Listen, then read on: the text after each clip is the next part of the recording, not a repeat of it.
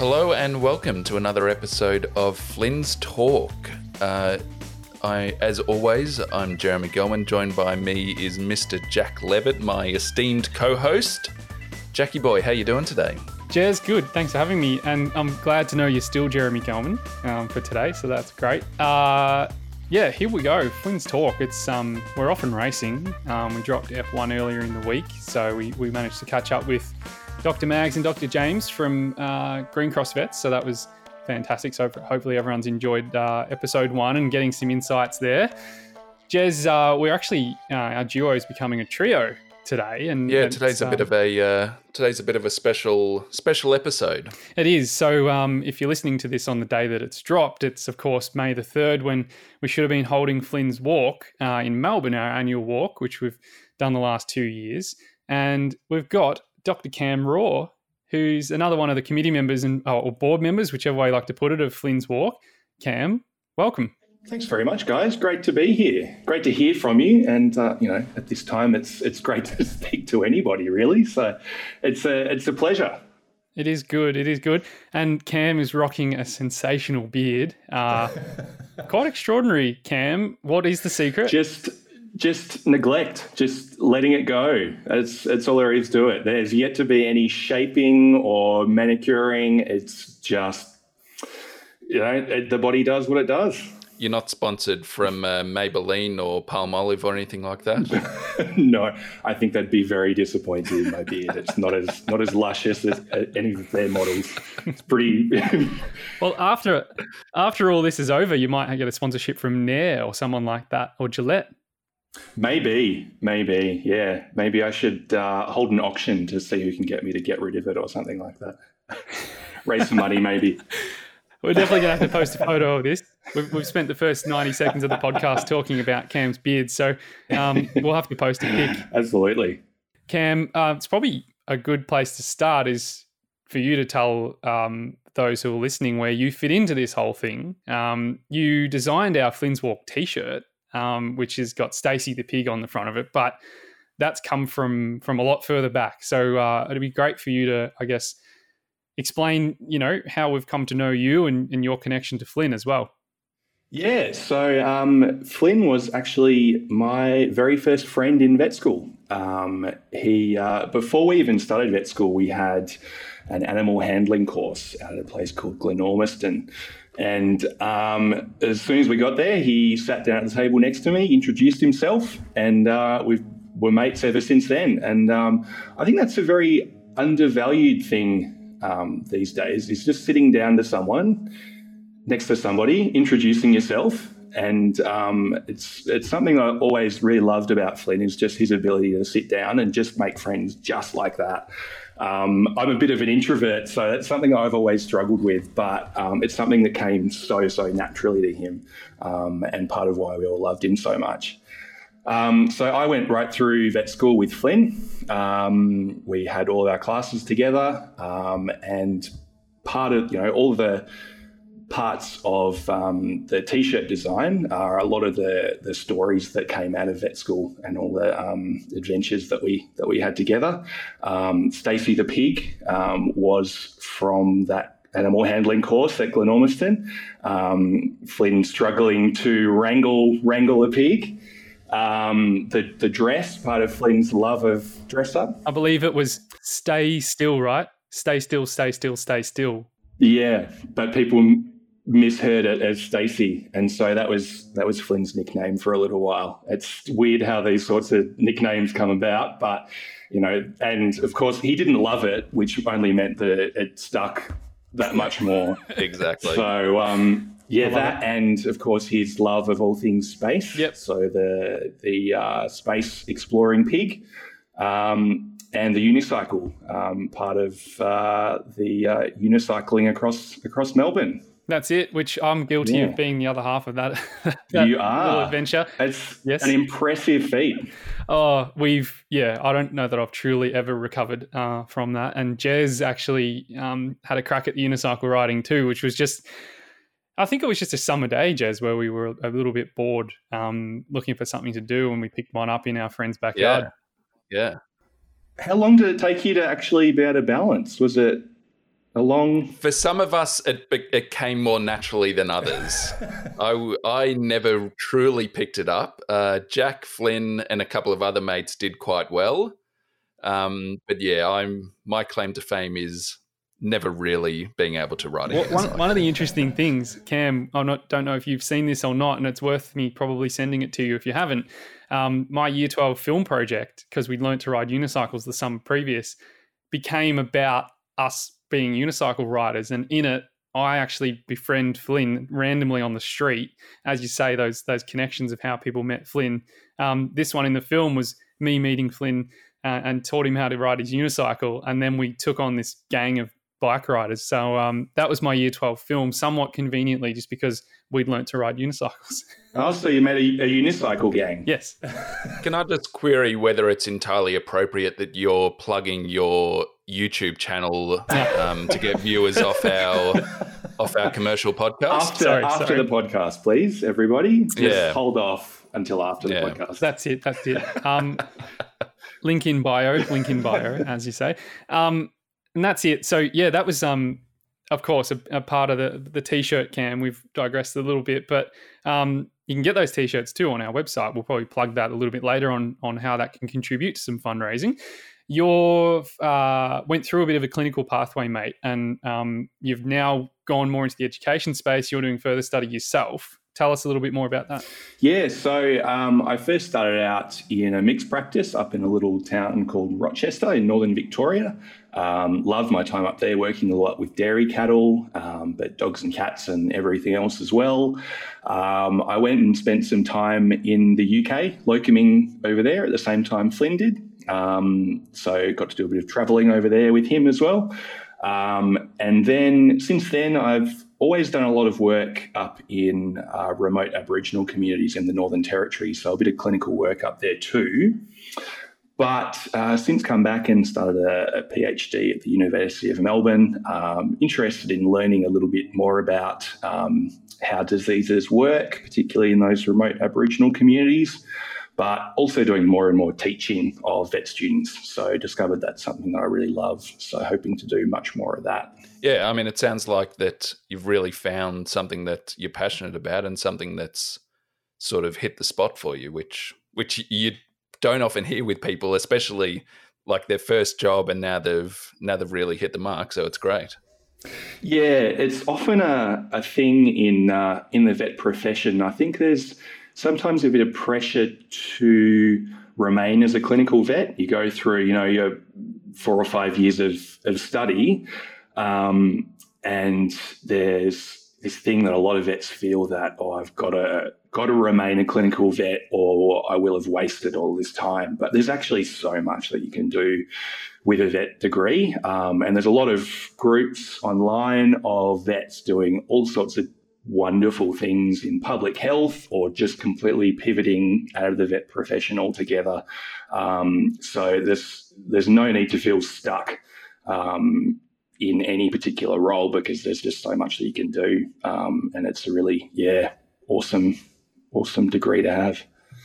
Yeah, that's cool, mate. And I love hearing those stories. I've had the chance to meet and get to know more vets probably in the last 2 years than I'd ever known in my life previous to that, other than just obviously being close with Flynn, and then also having pets of my own growing up, and have a cat now who, I've got responsibility for. So it's been interesting hearing some different stories like yours, and how some people have said, that clinical pathway isn't for me, but there's other stuff to branch out and do.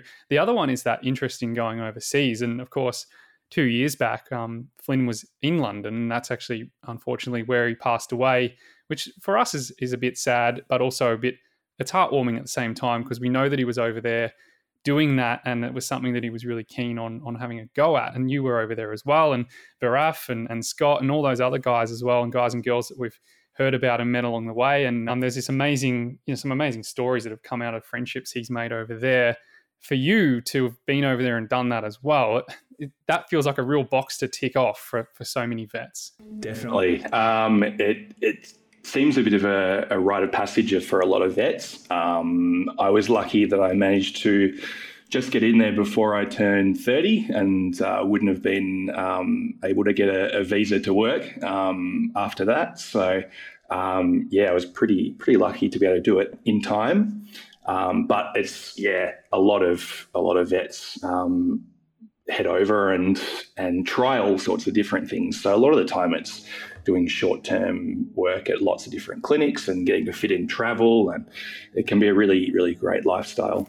Yeah, it sounds awesome. I wish, like I work in sport and in cricket, and I've had the same sort of thing of like working for cricket in Australia. It's like getting over there and working on the Ashes, right? Like you want to get out and you want to go and do the thing that's on the other side of the world. Like I'd love to do that too, and that's something that I've even thought about, I guess, since Flynn passed, is like, well, why the hell not? I mean, there's some restrictions around visas and stuff like that you got to work through, but even people I work with have been over and done secondments with the English Cricket Board and stuff like that. And I just think like, why the hell not? And I suppose I carry that a little bit in the back of my head, like, you know, maybe someday I better bloody give that a go. Just, I guess, being inspired by yourself and other people's stories of doing that too. So good on you for that, mate. And I think, obviously we started Flynn's Walk because we lost Dr. Flynn, and we got together just to sort of, Jez, walk and talk, walk it out, talk it out was kind of the little slogan I threw out there on the Facebook event, and now here we are. Yeah, it was quite a, would you say ad hoc kind of thing where it originally started that we were just going to, there were like maybe 10 high school mates, Flynn's family and a few other people that we thought, oh, this is a nice thing to do. We sort of gather together, have a bit of a catch up, go for a bit of a stroll, have a chat, and maybe raise a tiny bit of money for Are You OK along the way. And then that year, I think we planned it in about a month. We lost Flynn, and then we had his memorial service here in Melbourne, and then the walk was a month after that. Oh yeah, we were flying by the seat of our pants. But the other thing too, important to acknowledge, that we kind of got, the inspiration came from the gang over in London who actually were ran the Bristol 10K, which Flynn had registered and was going to run in, and unfortunately didn't get there. But Miteki and the other gang over there got together and said, well, bugger it, we're going to run it and we're going to wear Flynn's name on our bibs and run for ourselves and run for Flynn. So that was really special. And we were like, well, we have to do something back here. And I am not athletic at all. So I was like, well, I won't be running anywhere. So I said, well, why don't we start at a park somewhere and walk somewhere and end at a pub, basically, was the goal, because we thought, well, yeah, perfect. End at a pub. And then someone said to me, everyone's going to park at one end, and then how's everyone going to get back? Oh, who cares? We'll have had a few beers anyway, so we'll work it out the next day. And then it more evolved to like, have you thought about starting it in one spot? So lo and behold, away we went, and we had about 400 people turn up, and I remember just it was quite incredible. I think I spoke to Jez not long before I had to get up, and I was like, I had to introduce what was happening and why we were there, and I thought, bloody hell, what have I done? And I was shaking like a leaf, and I got up and we just sort of said, hey, this is what's going on, and it's shithouse, and suicide's just devastating, and we need to talk about it and get people together. I never ever thought so many people would turn up. But it was incredible to see how many people, not only, I mean, the vast majority of people there on the first year were people that knew Flynn, loved Flynn, were even people that had heard of Flynn, hadn't even met Flynn, but had heard of what a great guy he was, turned up just to support their friend who knew him. It was quite incredible the amount of people who turned up, not only as sort of a memorial for him, but also to champion this message of the struggles that a lot of the vets are going through, and the general mental health struggle that a lot of people are going through. And it turned out to be quite an incredible day. Absolutely. Amazing day. Yeah, it was. And we moved on. We got some nice exposure out through the project, helping us out by showing the story. And Jackie and Pete, Flynn's mum and dad, were incredible and went on there. And you know, the opportunity came to tell the story, and we thought, well, we all know how special Flynn was. For Jackie and Pete to tell his story, to try and help some others through it. I mean, like, I'm just you think to yourself, like, I know so much now around what can, I guess, lead to someone wanting to take their own life, and even the stats around suicide. I mean, like 200 people attempt to take their life a day in Australia, and that's just here. Like I don't even have the numbers for the rest of the world, but eight pass away every day from suicide, and it's 6 blokes and 2 women, which is just like, it's crazy. It's crazy, Cam, to think like you never think that suicide will enter your circle or even hit you so close to home. Absolutely. Yeah. It's just this huge monster coming out of the darkness that nobody really expects. And it's just such a shock. But then when you learn these statistics, and I think that was a big part of the massive response to the walk, and also to the mentions on the project, that so many people were just shocked completely by this, having never really known, because and that's it. It's something that we've since, through talking to a lot of veterinarians and vet professionals, found out that it is such a huge issue within the vet profession, that is fairly well known within that profession, but outside of that, no one really knows the stats that vets are that much more likely to die from suicide, and that it's something that isn't discussed in the public, and something that isn't really discussed within clinics and anything like that. And that's one of the biggest drivers for us to take Flynn's Walk to something bigger, and to spread that message. Yeah, absolutely.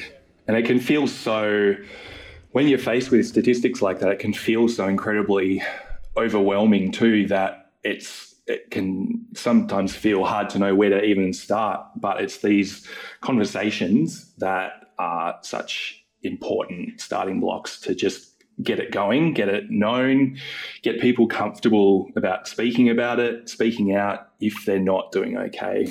That's it. And it's going to take a bit of a massive turnaround, a paradigm shift, I suppose, and to break down those barriers to get people talking about not feeling okay. Like, it's, as the saying goes, it's okay not to be okay, but it's got to be okay for people to talk about it, and talk to people that they can trust, or if it's a colleague or family member. And we'll have a lot more stuff coming up in this series with a lot people who are better qualified to give advice on that side as well. But we have also learnt, Jez, that you can just be the person to change someone's day or week as well, with a small gesture. Well, that's it. That's one of the big reasons we chose Are You OK as our beneficiary, I guess. Partner, yeah, as our partner for our donations. Their motto is, a conversation can change a life. And that's essentially what we wanted to do. We wanted people to be able to openly discuss suicide, and in specific veterinary suicide and the issues vets are facing, and for people to feel like they can talk to whoever it is, whether they know a vet, whether it's just talking to their colleague, their friend, their family member, when they notice that they're not doing well. Yeah, that's it, mate. And that's the thing, like the stats that we've come to learn, just to go back a little step, because we alluded to some of those stats, and to not be too rote and just sort of bash them out. But I mean, we've learnt like there's a 4 times higher rate or more likelihood of a vet dying by suicide. And it's twice as high as other medical professionals. Like, people go, people in dental industry, I knew there was a higher rate of suicide there, or pharmacists. A lot of pharmacists take their life, but vets are twice as high as the next medical professionals. Like, we're losing a vet to suicide about every 12 weeks. Like, that's scary stuff, Cam, but there's a lot going on in the industry that people, I guess, don't know about that actually contributes to that. Yeah, it's one of those things with all diseases, really, that it's multifactorial, and it's sometimes very hard to pin down the exact causes. It's not all puppies and kittens. It can be hard to know what really goes on inside a vet clinic when you're just seeing the inside of a consult room, seeing the smiling vet who's very pleasantly speaking to you. but it can be really tough sometimes. It can be a very stressful job. We're often faced with some very difficult decisions. Owners with limited finances trying to do the very best for their animals with limited finances. Sometimes some unrealistic expectations from many different sources. Vets can be their own biggest critics, so that can be a really, really tough thing. By personality, a lot of us are perfectionists, which is really, really difficult. I heard a great quote recently about perfectionism, comparing it to a 5-ton shield that we carry around with us all the time, expecting that it will protect us, but it's actually what's slowing us down. And it can be a really, really big burden sometimes, that perfectionism that so many vets have to contend with. And sometimes unrealistic expectations of employers, clients. So there's a lot going on there. And it can be a pretty tough job. And sometimes it's hard to find support. But there's a lot of support out there. And just knowing where to go to look for it. Yeah, exactly. And that's been one of the things that, like, Jeremy and I, not working in an animal field at all, have realized, like, something the industry is calling for is support from people who get it. And Dr. Nadine Hamilton set up Love Your Pet, Love Your Vet as very much her thing to live by. And also she's formalized that from being a campaign into now a charity. So just even that, she's put up a flag and said, hey, I'm here to help get behind an industry. And I guess with Flynn's Walk as well, and we've got to know Nadine really well over the last couple of years. We never thought we'd meet her, but I'm really glad we have. And she's put that flag up, and I guess we've come out and said, well, we'll fly a flag as well and try and just keep shedding the light on these contributing factors, because as pet owners and as a community of people who love animals, and there's an extraordinary number of pets in Australia. There's more pets than there are people, supposedly. And there's a lot we can do to just make a day or the life of a vet or vet nurse or the person answering the phone, just make it a little bit better, just having some understanding, having some patience. Put yourself in their shoes. And that's really that love your pet, love your vet message. And I've heard it put another way by someone else I was chatting with, who actually said, if we want healthy pets, we need healthy vets. So it's sort of another version of the love your pet, love your vet. But it's many of those things we can put out there and get people to understand that we can make a difference as a pet owner and as a client and a customer of a business. At the end of the day, there's a business being run, and we need to respect that. But it's so much more because we're so invested in our pets as well. I think that's the case.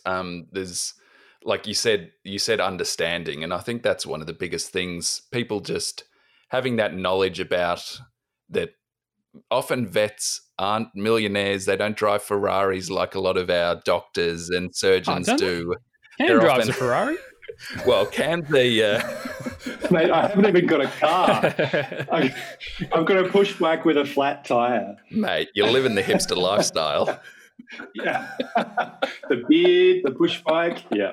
You are right though, Jez, because there are human medical doctors and dentists that are driving flash cars, so people think that transfers over, right? Exactly. Yeah, and often that translates to people expecting more from their vets, people expecting their vets to go that extra mile for them, to put their own money in to pay for surgeries that they can't afford, and to just make unrealistic expectations that often fall on either the vet's shoulders or the clinic's shoulders, who again aren't necessarily making that much money. And a perfect example is Stumpy the cat, who Flynn saved, because it had been, we don't know exactly what had happened, but it had been potentially mistreated and really neglected, this poor cat. And it's a beautiful little tortoiseshell cat. And Flynn actually absorbed the costs at the time when he was working here in Victoria and saved Stumpy the cat and took it home. And the story goes on that it was only for a couple of days, and then it was a week, and then it was a month, and then now it's the family cat. And we sort of look at that, and it reminds me every time I've seen Stumpy the cat sitting there on the couch, if you go around to the house, and you go, that's just it. That's the selflessness. That's what that's just one of the contributing factors, but that's that selflessness that comes in the industry because, Cam, you want to save every dog, you want to save every cat, but absolutely, there's realities to it. Yeah, and it's a very common story for a lot of vets, vet nurses, practice managers that they will, plough their own money into saving these animals because that's what they want to do. That's who they are as people, and it breaks their heart to not be able to do their very best for them. So it can be a really tricky balancing act to try to do the best, but you can't all the time. And it's part of the system and part of the misunderstanding sometimes of vet practices that there is no Medicare.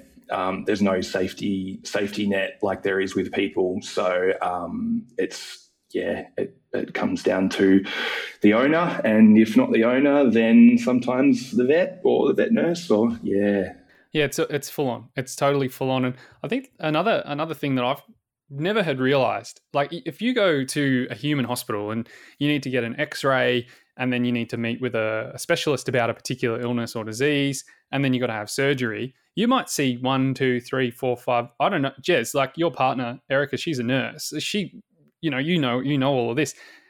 You would see so many different professionals wearing, all different individual hats. Whereas vets often that like inherently wear so many hats at the same time. They are the radiologist, the anaesthetist, the surgeon, the clinician, the counsellor. Yeah, absolutely. And trying to do all that and trying to fit it all into a day too. If you're trying to do all those things for a patient in a day, whereas, if it were a person, that would be spread out over days, weeks, months. But for a dog, you might get it in, be a medicine specialist, have a look at it, take it in, do some X-rays, be a radiographer and a radiologist. It might yes, you operate the machine too, right? Yeah, absolutely. So you need to know how the machine works, how to, fix it if it's having a breakdown. Then it might need surgery. So then you're a surgeon all of a sudden and an anaesthetist at the same time, as well as the vet nurse assisting you on that. So there's a lot going on. Yeah. No, it's full on. And a lot of overheads. Yeah, and then possibly even you might have to do a few euthanasias before you head home. It's quite an incredible position that vets have, and the fact that they're the be all and end all for the care of our pets, and so much is expected from them. And I think the compassion fatigue sort of phrase is thrown around a lot in a lot of industries. A lot of industries, there's a big problem with compassion fatigue. But certainly from vets and vet professionals, as you say, it isn't all puppies and kittens, but you do see that whole life cycle of an animal, and you're that heavily invested in the animal over its whole life, and it takes a lot out of you. Absolutely, and it can be, sometimes you'll have a euthanasia and then a first puppy vaccination the very next consult. So it can be pretty jarring sometimes. You'll be, vets do grieve over their own patients passing too. So sometimes you really need a breather just to grieve and think about it, talk about it. But sometimes we just don't have that time. And that can really add up too. That's it, mate. And then the other part of it really, Cam, which I know that you're quite passionate about potentially affecting some change, is in the education phase while you're learning to be a vet, while you're learning to be all those things we've talked about, the radiologist, the anaesthetist, the rest of it, you're maybe not taught enough about being a counsellor or being the compassionate, understanding human side and ways to cope with that. Yeah, it's a lot to squeeze into a degree. There's, students are already doing 8, 9, 10-hour days of lectures and practicals. They're learning all the anatomy, physiology, surgery, anesthesia, everything else that goes along with being a vet. It's hard to find time to learn another thing on top of that. But those coping mechanisms are so important. And it's a thing where we're seeing quite a bit of growth, which is really, really good, as far as training for vet students in terms of how to cope in the vet profession, how to seek help, how to support your colleagues. It's something that I'd like to see a bit more growth in. I think sometimes it's really hard for them to find room in the degree to actually fit that sort of stuff in. But there's definite potential there, and a lot of resources out there for learning that stuff too.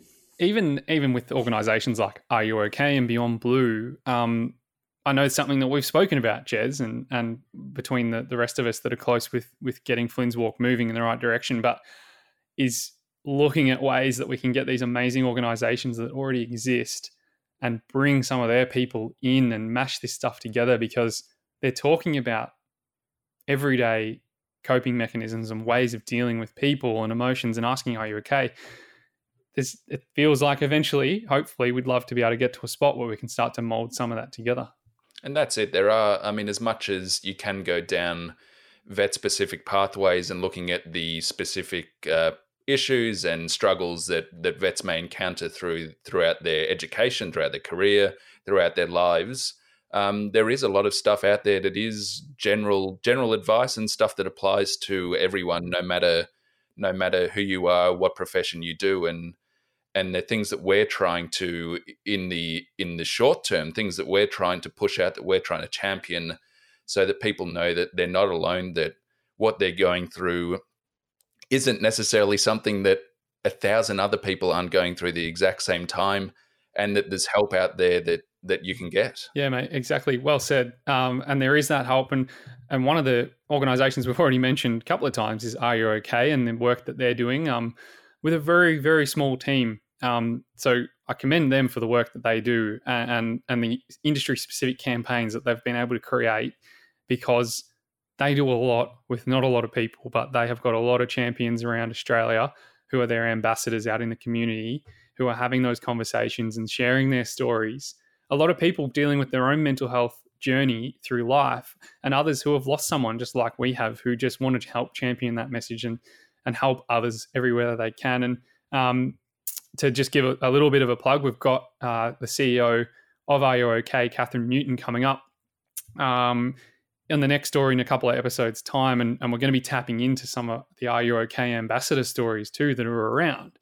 And a special shout out to Kathy, who's actually became an Are You OK ambassador after getting involved in Flynn's Walk. She knew Flynn as well. So even just those little igniters are like, it's really exciting to think we can get some stuff going and make some change. And also a big shout out to James Malachi, who was our Are You OK ambassador at the first and then at the second walk. And hopefully when we eventually walk for a third time, he'll be there again with us. And he's really been a great support, and he's sort of championed that Are You OK message on the day, which has been really great. Nice segue too to, I suppose, come back to the fact that we aren't holding the walks at the moment, but we're due to hold the third walk in Melbourne. So we had 2018, 2019, and we're looking to have it on May the 3rd, but we've postponed. And what's been really awesome in such a short space of time, and with a lot of help from pushing our message out there, including our little feature on Channel 10 last year, was the igniters, Jez, of getting walks going over in Perth. And a shout out to Kathy over there if you're having a listen. Kathy's actually a hairdresser, and just, local community got a walk going, and we ended up going over there and walking and talking with a gang over there. And there's Stacey in Adelaide down at Semaphore Vet Surgery, who got a walk going there, and they walked in, it was raining cats and dogs, pun intended, but they got the job done, which was awesome, and they're keen to go again. We got up to Toowoomba in October at the end of last year, and Tiff and the crew up there at Dave's clinic, which is the Toowoomba family vet, and Red Vet as well, the emergency centre he's opened up, and Hobart, which we're keen to get Hobart up and going again, and Dr. Jennifer down there at North Hobart Vet Hospital got that going. But I think that it's just really exciting that others around Australia have picked up on it and been like, oh, walk and talk, that's easy to do.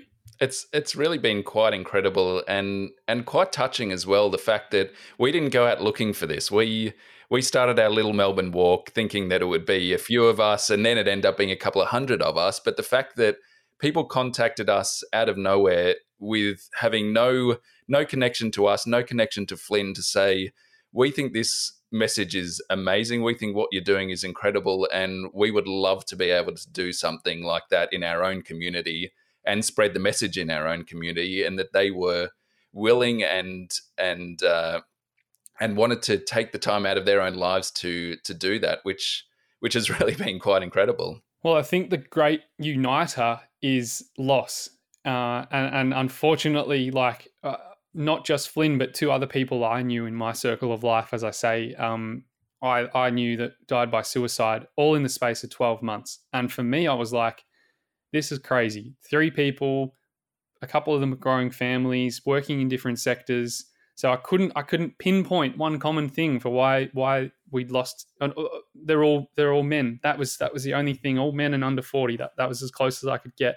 And we know that that suicide's a leading cause of death for Aussies between 15 and 44. So that's about the only thing you can cling on to. But meeting people and having walked with people in other parts of Australia now is there aren't many people, Cam, who don't know someone who took their own life. Yeah, that's the really tough thing sometimes in the vet profession too. Once people are alerted to it, I think it's hard for perhaps a vet student to come to grips with it because they're bright-eyed and bushy-tailed, really enthusiastic about becoming a vet, and it's kind of hard to see what these essentially hidden dangers are going into the profession.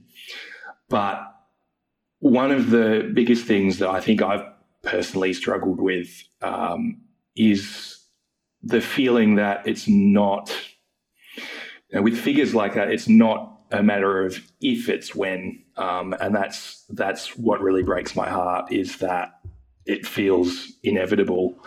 So it can be really tricky in that regard. But just these little steps of walking and talking is an amazing start, and just little things to make the world a better place is one of the great things that Flynn always did. He did, little bits of charity work all over the place and just brightened the world in his own way through doing that.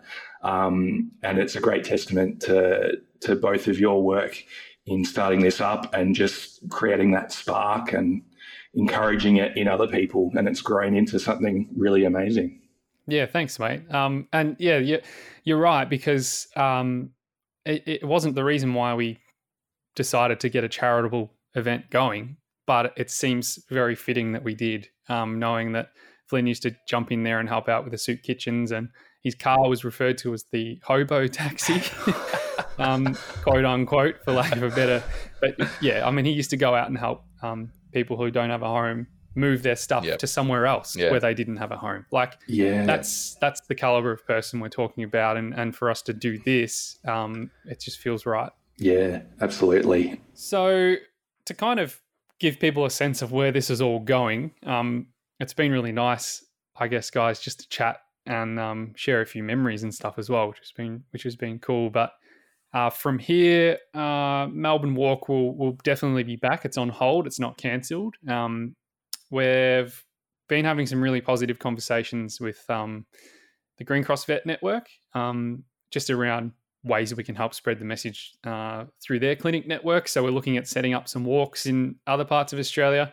Emily up in Sydney's championing it up there for at her Green Cross clinic, and we've had a couple of shout outs from Brisbane. But I guess the main thing is if you feel like this is something you'd like help to help us get going, get in touch. Facebook page is probably the best spot, and you can send us a message and introduce yourself, because it's taken those local legends that we mentioned earlier to get it going in the other cities.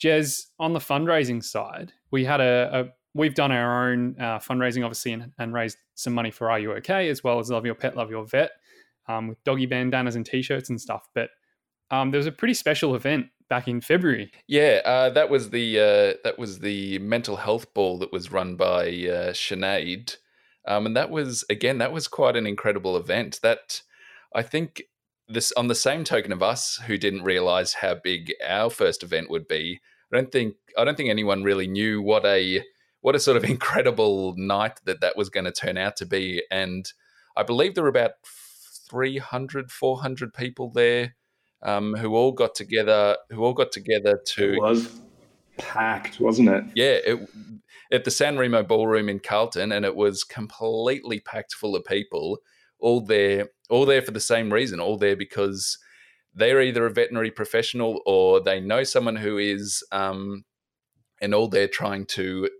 raise some awareness for mental health. Yeah, the vet mob love a ball, that's for sure. The vet mob love a drink. That's true. Yeah, well, excuse to dress up. Exactly. I think there were one or two moments through the night where the champagne ran out and then the red ran out and then it was like alarm bells. But the serious side of it was actually that we raised a heap of awareness, and Sinead managed to raise over 30 grand, about $35,000 with auctions and raffles and obviously the ticket prices as well. And Jez, we were really lucky that Sinead chose to support us through some of that fundraising, which came about somewhat a bit of a sad kind of way, very sad way, with Peter Hatch from Vet Life passing away. And then Sinead said, well, these guys are championing the message, and sent some of that funds our way, which is going to help us do what we're keen to do. Yeah, it's something that will allow us to continue spreading that message. I mean, we're not here to make money. We're not here to be the next biggest charity, but it certainly helps us do things like this, do things like starting the podcast, helps us run the walks. It helps us get to interstate walks and help set them up. And it's been quite amazing to get that recognition from Sinead, to say that I believe in what you're doing, and I want to see it going further. Yeah, and there's another key point where I'm going to remember that was another flag in the ground, I suppose, where Sinead's helped us build our name up and get it out there a little bit more to another audience of people, just like Are You OK have helped us with, and the project and some shout outs in local paper, and I've done a couple of chats on some radio stations, and you just kind of everything that comes at us at the moment, we're just so thrilled to have people interested in it and wanting to help spread the message, because like we've talked about, it's bloody hard to find someone who hasn't lost someone to suicide or knows someone in their family or a friend that's had a mental health battle. And so that's touching people and wanting people to get involved. So the ball was fantastic. I had an absolute blast. After I did my Q&A. Before that, I was a bit rattled, but we got there. You sounded great. Yeah, well, we got it done. We've also got some stuff, Cam, that you can buy to help with our fundraising. Yeah, absolutely. So got T-shirts, wristbands, pins, all sorts of stuff. It's really awesome stuff, and been really loving seeing the T-shirts at the walks and all over the place. It's been fantastic to see. It is. I mean, it's such a lovely sort of homage to Flynn, that T-shirt. I smile every time I see it. Jack's wearing his at the moment, and you've done a great job with that, and I'm glad that it's taken off as well as it has. Oh, it was not something I expected. It was just sort of a bit of a silly thing that I just thought, I was just an idle Sunday afternoon, chucked something together, and it's been great. And the fact that we've had quite a few vet clinics that have put their hands up and said we would like to have a little donation stall on our front counter, and we've sent some packs of pins and stickers and all the things you've mentioned to quite a few. How many? Do you know how many we're up to now, Jack? Oh, I think is it a dozen? Oh yeah, we probably easy, maybe even 15. We've kind of left things behind for the places we've been, and also I've been sending little donation boxes and a pack with the wristbands and stuff for people to sell. And I think there's a clinic down in Terrelgan and another one in Horsham, which I sent up an initial run. I sent them a box of stuff, and I think everyone in the clinic bought it. So there was none left for the clients. So they asked for more straight away, which was awesome. Yep. And now it's a bit hard with people not going into receptions and stuff. But they're ticking along. So if you do have a clinic that you'd love to show our brochures, and it just tells our story in branded form with our yellow and black colours as well to fly the flag for the Tigers. And, it really helps us just get eyeballs on what we're doing. And of course, encourage people in your own network to follow us on Facebook and Instagram. We keep it pretty frequently updated, and I try to, I do pretty much all of the posting on there, and I try to make sure there's not pretty much all of the posting. Well, that's it. My promise to myself and others is that there'll always be photos of dogs and cats. So I like to vary it up, as well as helpful stuff to do with mental health support and whatnot, and just generally what we're up to. So hopefully you enjoy the stuff we put on there. Jez, we've touched on the fact that there are so many support services out there, but it's important to give people that information and the details of where they can find that. Exactly right. We have talked a lot about suicide. We've talked a lot about different mental health issues during the podcast, and that can bring up a lot of feelings and a lot of issues within people. So it's important to know that there are different support services out there, and there are people that are willing to talk to you and listen to you. So if you feel like you need some help, if you feel like you need someone to talk to, there's always Beyond Blue out there. There's Kids Helpline, there's Headspace, there's Are You OK? If you feel you're in a crisis, or if you do need urgent help, call Lifeline on 131 114. You can call the Suicide Callback Service on 1300 659 467, or if it is an emergency, please call 000. Jez, we've got a few episodes coming up with some amazing guests.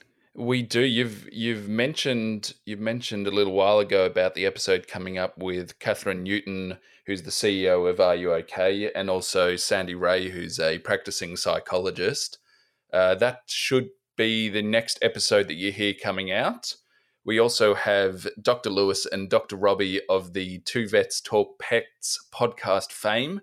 They were quite a raucous couple of guys to have a chat with, which was a lot of fun. And we're also chatting to Megan Barrow, who's an Are You OK ambassador, who we're talking about living and dealing with anxiety and all the things that go along with that, and how her message can help others out there who are going through the same situation. Yeah, nice, mate. Well, gents, it's been awesome to chat. It has. Jez, you and I have been chatting a lot, and Cam, thanks for coming into the fold and bringing your perspective, mate. My absolute pleasure. Any time at all. Well, hopefully we'll have you back on soon for another chat, Cam. It's really been great. Sounds good. I'll keep working on the beard. Awesome, guys.